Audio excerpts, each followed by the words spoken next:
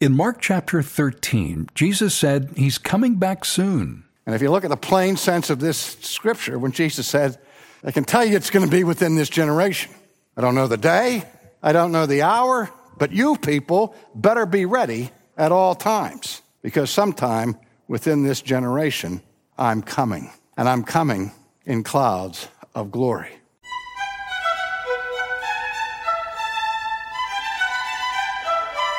Jesus' prediction about his return has caused many to question his deity. He said it would happen within a generation, but it's been more than 2,000 years. How should we think about this passage? Today on Renewing Your Mind, Dr. R.C. Sproul helps us decipher what Jesus meant and why it matters that we interpret the Bible correctly. If you remember when we began our study of chapter 13 of Mark, I introduced it by saying that it contains some matters that are of critical importance in church history, and particularly in recent times, with respect to the question of the trustworthiness of sacred Scripture and with respect to the trustworthiness of Jesus. We know that in the Old Testament, when a prophet gave a prediction of future things, that if what he predicted did not come to place as he foretold, that one would then be regarded as a false prophet. I said the irony of this chapter is that it contains some of the most incredible future prophecies ever given by Jesus with respect to the coming destruction of the temple in Jerusalem and of the destruction of Jerusalem itself, as well as the dispersion of the Jews throughout the world, which things no normal prognosticator could on his finest day have guessed would be so shortly forthcoming.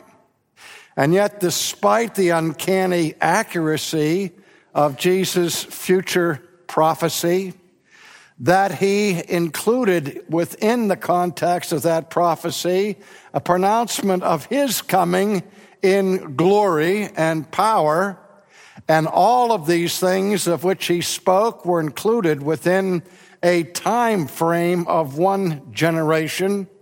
Those who dismiss the deity of Christ, his omniscience, or at least his infallibility in his teaching, and who dismiss the infallibility of Scripture, point to this chapter and to those time frames that our Lord gave as Exhibit A for rejecting the authority not only of Jesus, but of the entire Bible. And so in the first two messages at the beginning of chapter 13, I showed how many biblical scholars have indicated that the things that Jesus said in response to his disciples' inquiry, when will these things take place? And Jesus talked about signs of his coming, the signs of the time, of tribulation, of wars, rumors of wars, famines, and that sort of thing. We notice that all of those warnings that Jesus gave did in fact take place between the time of his uttering this prophecy and the fulfillment of at least the part of the prophecy with respect to the destruction of the temple and of Jerusalem in 70 A.D.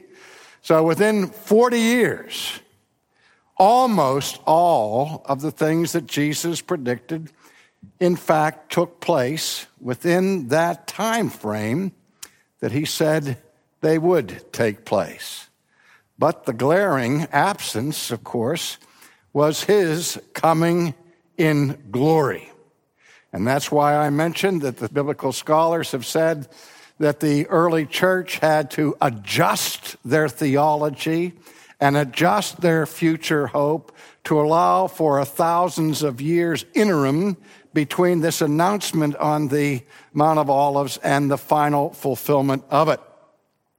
And I mentioned that there have been several attempts to get around the difficulty First of all, by saying that when Jesus said all these things will take place within the generation, that we'd have to exclude from the all these things his coming in power and glory. The problem with that, as the finest New Testament and Orthodox scholars indicate, is that requires a torturous approach to biblical interpretation, because the text seems unambiguously to include Jesus' prophecy of his return in power and glory within that phrase, all of these things.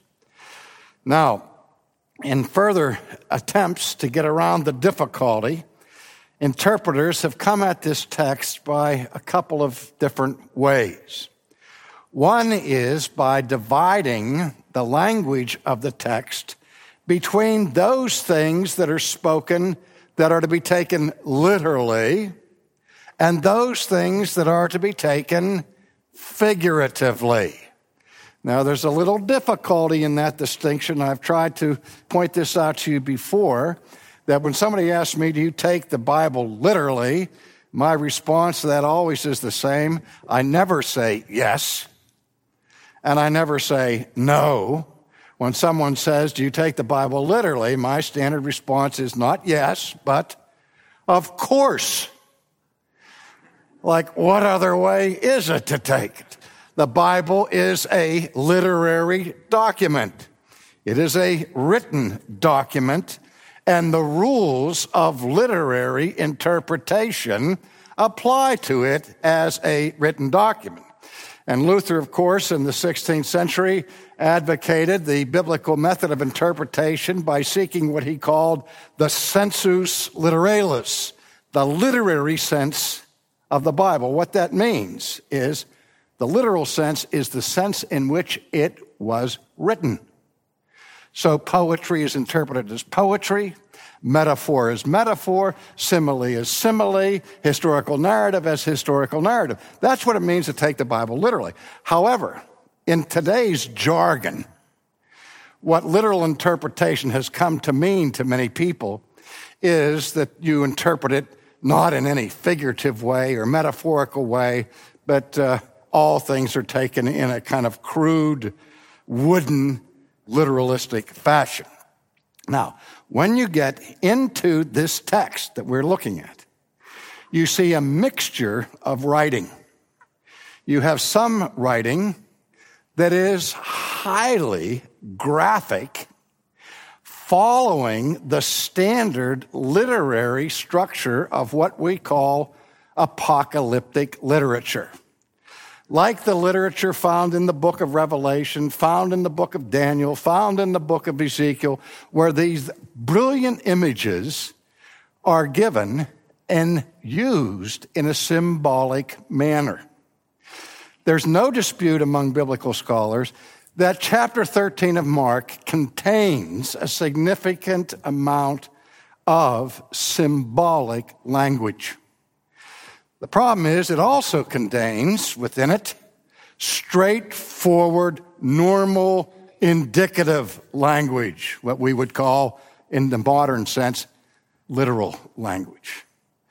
So here's the solution. If we want to save this passage, save the integrity of Scripture, save the integrity of Jesus, we're going to have to do basically one of two things. There are other options which I will mention later, but fundamentally it comes down to two options. One is that we interpret Jesus' language about his coming in a figurative sense and interpret the time frame references in a direct, literal sense.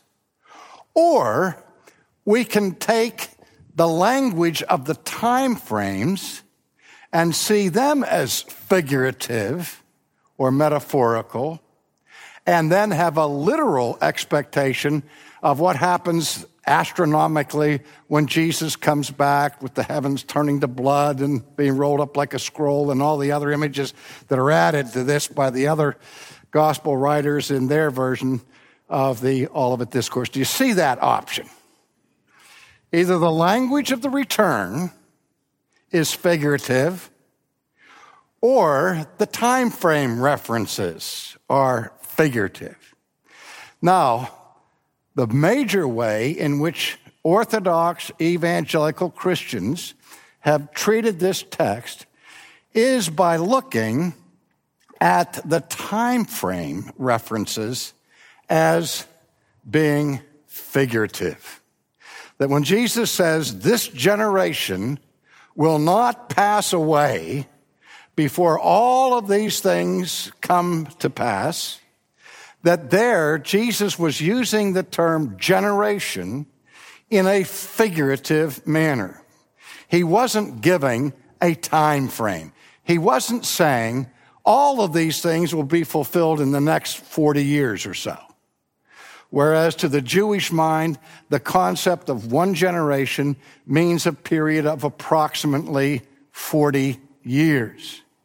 Now, the way this has been treated figuratively is when he says this generation will not pass away until all these things are fulfilled, that what he meant by that is that this type of person, this type of unbelieving character that we have to deal with every day in the preaching of the gospel, that those people will still be around up until the time that this prophecy is fulfilled. Now, that's a very common approach to the text, to save it from criticism. I have to say to you in all candor that I believe it's that kind of treatment of the text that pours gasoline on the fire ignited by critical scholars. That's what gives them fodder for considering Orthodox Christians as being naive or obscurantists, because that tortures the text as well. But a response I hear all the time from Christians is, well, Jesus wasn't saying it was going to take place in with some kind of time frame of 40 years, because he goes right on and says, of the day and the hour knows no man. Not the angels, not even the Son of Man. And so he certainly can't be held accountable for giving a time frame for his return when he explicitly says here that even he doesn't know the day and the hour. And so whoosh, the problem is wiped away. Now, if I say to you, forgive the analogy, that sometime in the next 40 years, the Pittsburgh Steelers will win another Super Bowl. Okay? Which may be wishful thinking. But if I said to you, in the next 40 years, they're going to win a Super Bowl. That's the thing I say first. And then I say, I don't know for sure which year it's going to be, what day it's going to be, what week it's going to be, only that it's going to be within the broad framework of 40 years. Would you take my qualification at the end where I said, I can't tell you the exact year or the week or the day? Do you think that that would therefore negate what I say at the beginning? That it'll be sometime in the next 40 years? Of course not. And if you look at the plain sense of this scripture, when Jesus said, I can tell you it's going to be within this generation. I don't know the day, I don't know the hour, but you people better be ready at all times, because sometime within this generation, I'm coming. And I'm coming in clouds of glory. Now, other aspects of this, if we put all of the information from the Olivet Discourses, mention is made of Jesus coming at the end of the age. And inevitably, when people read that text of Jesus saying he will come at the end of the age, the assumption that is made is that what he's referring to here is at the end of human history, the end of human age. But in the scripture itself, the Bible makes mention of the end of the age of the Jews and the beginning of the age of the Gentiles. In Luke's version of the Olivet Discourse, He says, he gives you this added detail, that Jerusalem will be trodden underfoot until the age of the Gentiles is fulfilled. Chapter 11 of Romans, Paul talks about the fullness of the Gentiles coming in before the final consummation of the kingdom of God. And so the age of the Gentiles stands in bold relief to the age of the Jews, which runs up until the beginning of the New Testament era, as Paul in chapter 10 of 1 Corinthians speaks to his contemporaries of living during the time of the end of the ages. The end of what age? Not the end of human history, but the end of the Jewish era. And what happened, dear friends, in 70 AD that we know for sure is that after the destruction of the temple, after the destruction of Jerusalem, no longer was Christianity viewed as a subset of Judaism. But now, after 70 AD, the Christian church emerged as the covenant community of the people of God that fulfilled the scriptures. So that time was of critical redemptive historical significance for all of Christian history. Now, what about this language of the heavens rolling up like a scroll and all of that, and Jesus coming? This language is characteristically used by the prophets in the Old Testament in a symbolic way to warn the people of the judgment of God. Let me just read a passage to you from the book of Isaiah, chapter 13, verse 6. Wail, for the day of the Lord is at hand. It will come as destruction from the Almighty. All hands will be limp, every man's heart will melt, and they will be afraid. Pangs and sorrows will take hold of them. They will be in pain as a woman in childbirth, and they will be amazed at one another. Listen to this. Behold, the day of the Lord comes, cruel, with both wrath and fierce anger, to lay the land desolate. He will destroy its sinners from it, for the stars of heaven and their constellations will not give their light. The sun will be darkened in its going forth, and the moon will not cause its light to shine. That is common. You can find it in Jeremiah. You can find it in the prophecies of the destruction of Tyre and Sidon, where when God's judgment is announced that it was coming, that judgment was described in terms of graphic, astronomical, cosmic upheaval. Now, if there is a biblical precedent for figurative use of language with respecting of the coming judgment of God upon nations, and you have to choose between the time frame references or the description of the coming as to which one is figurative, the biblical answer is clear. You be consistent with how the Bible uses language. Now, if you're not satisfied with that, 2 points quickly. One other possible alternative here is that in the Olivet Discourse, Jesus gives a prediction of something that comes to pass in a proximate sense now and in the ultimate sense later. We see that in the Old Testament where prophetic predictions take place in one sense in the immediate generation, but in its fullest sense later on in history. But even if we do that, we have to say there's some sense, at least, that Jesus did come at the end of this period.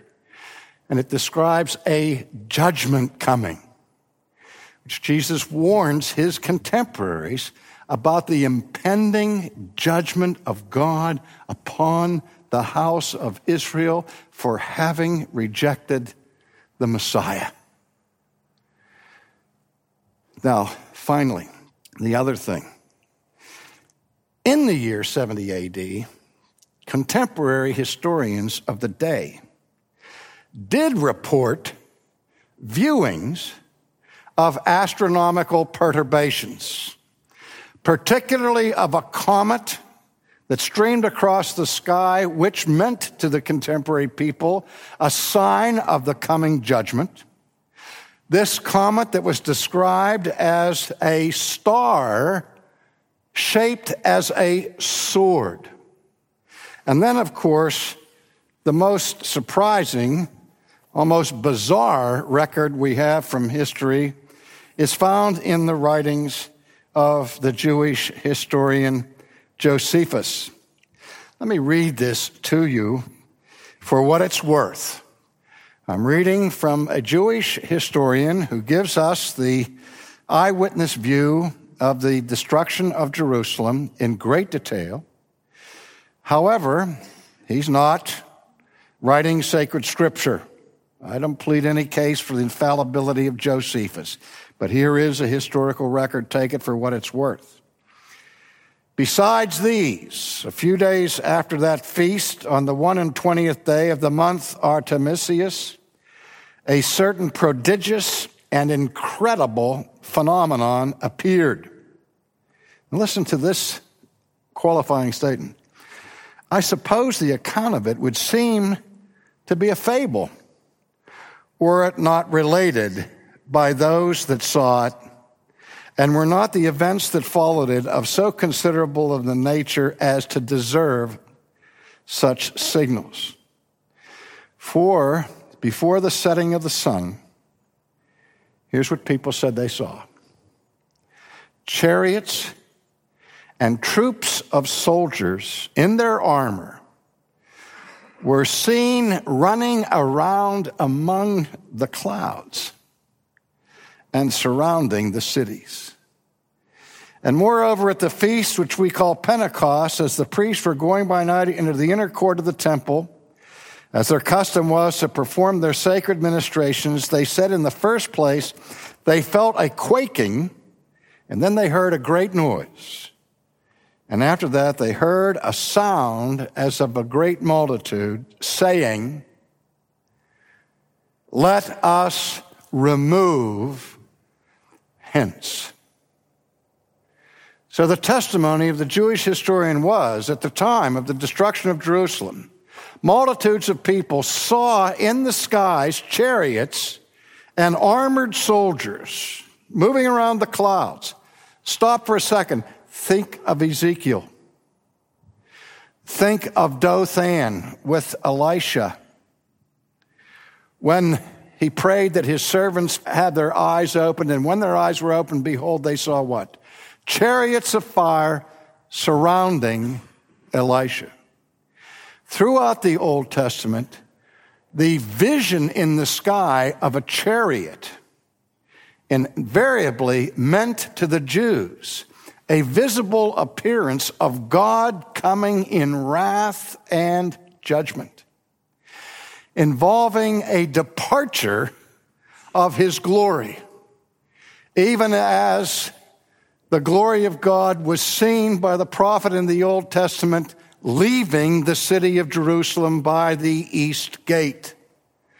All of those descriptive images focus on a judgment coming of God upon his people.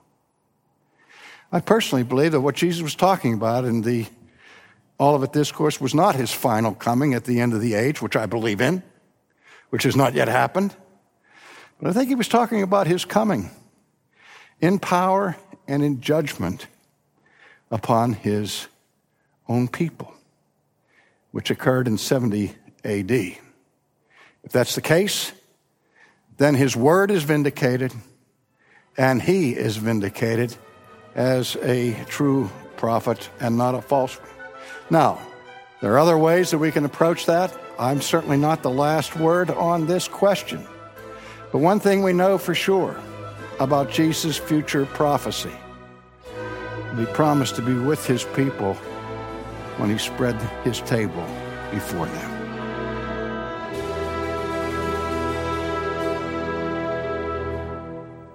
Such a helpful explanation of that passage.